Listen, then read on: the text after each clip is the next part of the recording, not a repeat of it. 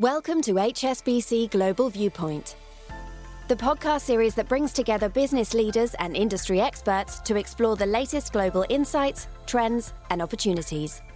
Make sure you're subscribed to stay up to date with new episodes. Thanks for listening, and now on to today's show.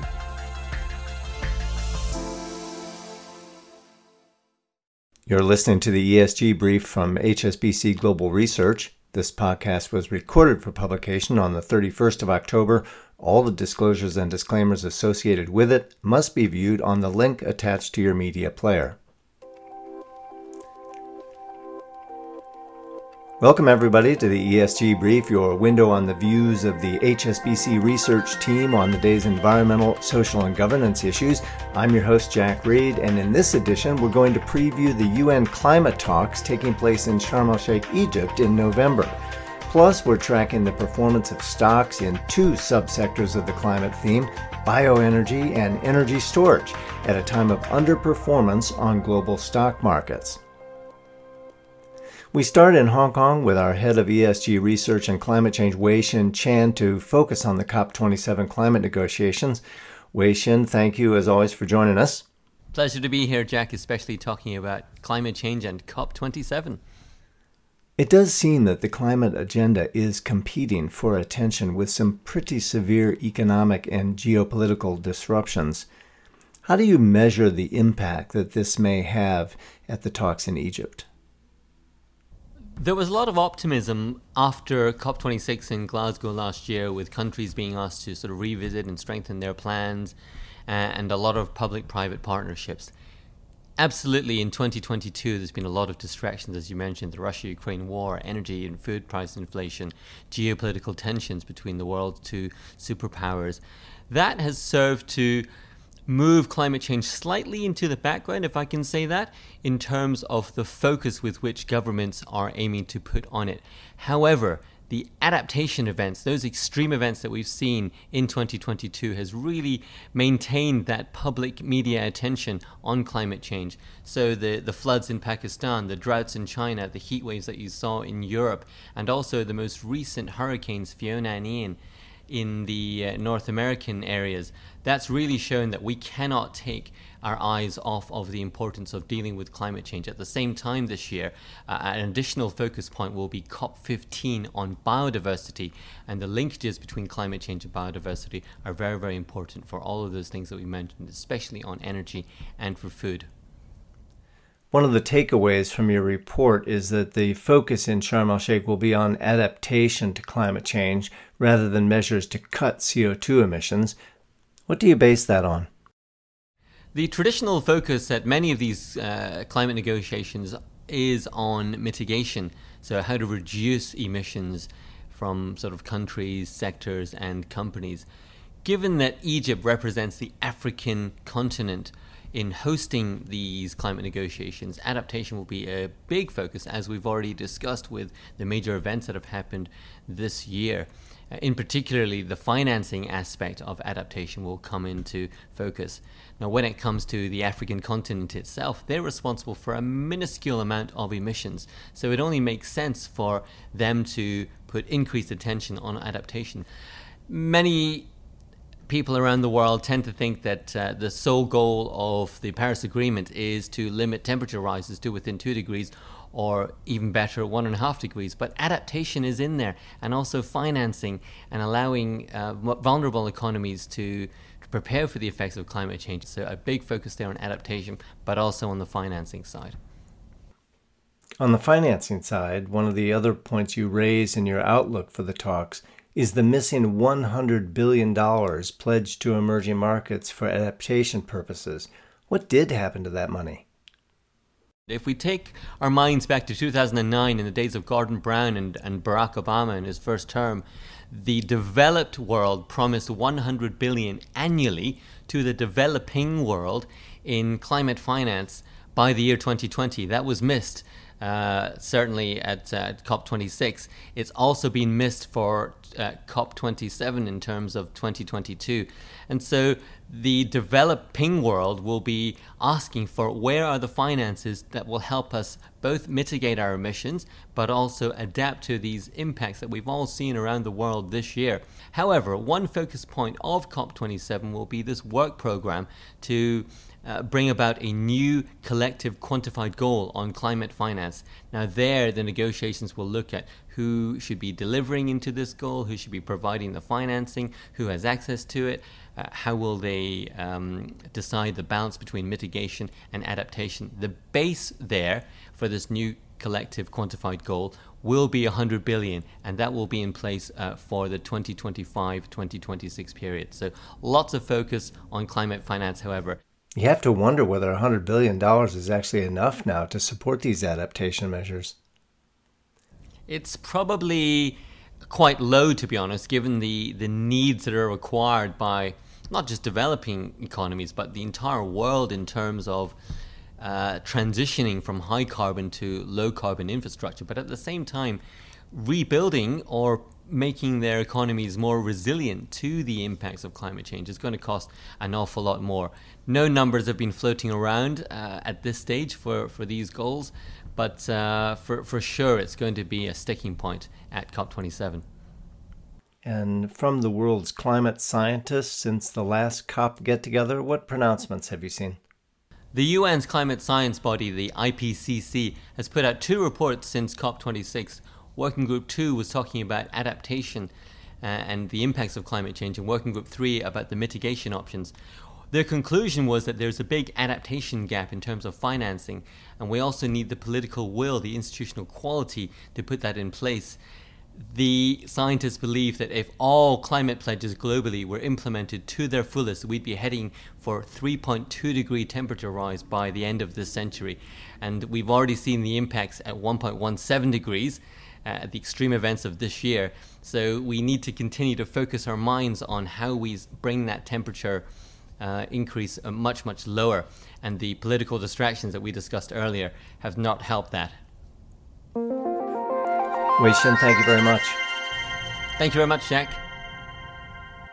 Wei Shin, by the way, will be our guest on HSBC's Live Insights program on LinkedIn, hosted by Piers Butler on the 23rd of November at 9:30 a.m. UK time. That's 5:30 p.m. Hong Kong time.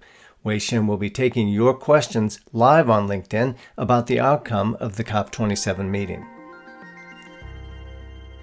Now, climate-related stocks also have not been immune from global developments. During the global sell-off in equity markets that we've seen year to date, the FTSE World Index is down almost 20%. Climate stocks in our proprietary Climate Solutions database have broadly tracked the index lower. Amit Srivastava is one of our ESG analysts based in Dubai. He joins us to talk about his latest report on the HSBC Climate Radar, which tracks which climate stocks have momentum with investors and which stocks don't. Amit, welcome. Thanks, Jack. Overall, not a particularly positive performance from climate-related stocks, aside from some pockets of outperformance. What do you put this down to?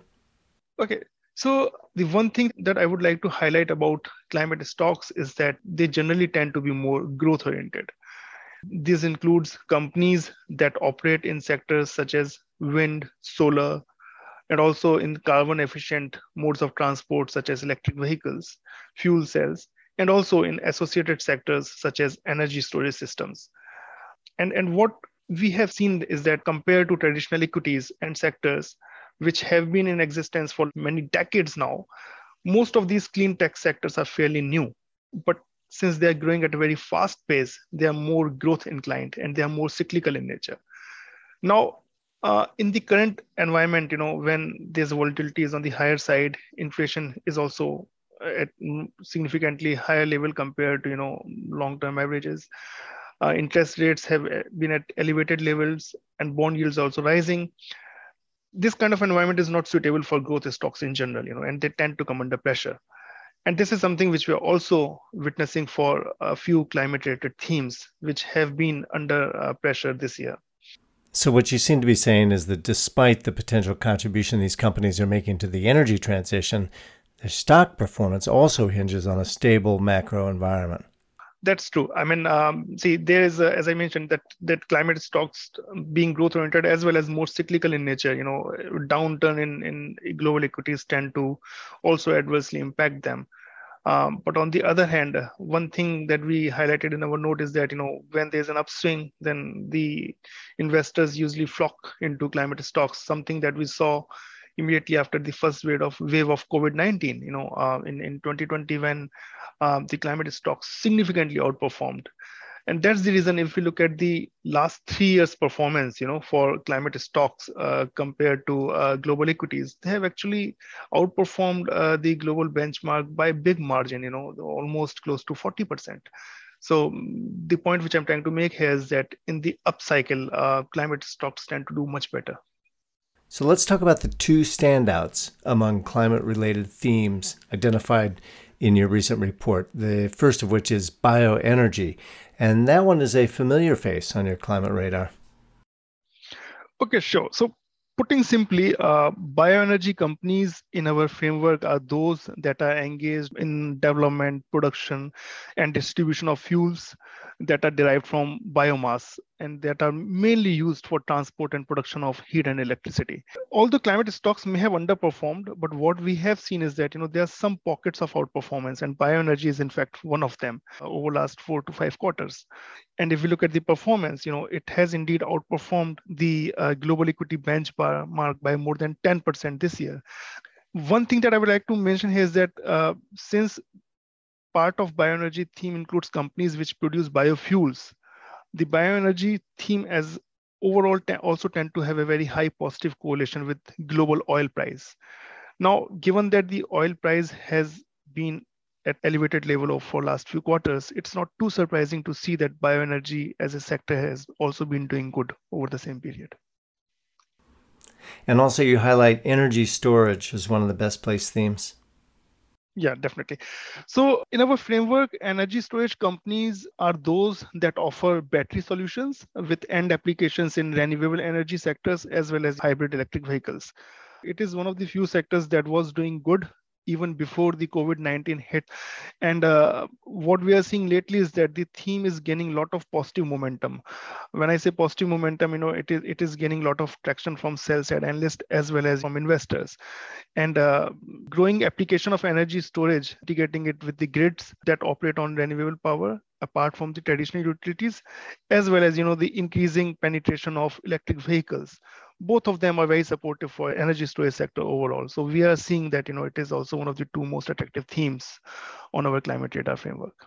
And finally, Amit, let's talk about our Climate Solutions database. How does it support the work you are doing to track climate stocks in the radar? Yeah, sure. So there are two different things. First of all, I will talk about database. So putting simply, the HSBC Climate Solutions database is a database of green companies. Now, green means different to different people. The way we define green is that any company with top line revenue exposure to products and services which helps in transitioning towards a low carbon world or economy will be a part of our database. So it's a database of more than 3,000 global companies with varying exposure to climate change related business activities. Now that's one part. Climate radar is an extension of the radar methodology that we have been using for our equity strategy work for many years now. There we use it for traditional equities, but here the climate radar, it uses the same methodology for the universe of stocks which are relevant from the climate change perspective. So for that we use our database, and that's how we bring these two things together. Now, to explain climate radar, I mean, it's a very objective framework. It simply combines, long-term investor sentiment with short-term price and earnings dynamics, and we combine these two things together to identify value opportunities, where growth dynamics are also beginning to look attractive. So, in a way, climate radar, it helps you in identifying value opportunities where growth dynamics are also supportive. Amit, thank you very much. Thanks, Jack. It's very helpful. Thanks. That's all the time we have for this edition. Thanks to Wei-Shin Chan and Amit Srivastava. Remember, all the reports we've addressed are available to clients of HSBC Global Research on research.hsbc.com. Thanks very much for listening. We'll be back soon.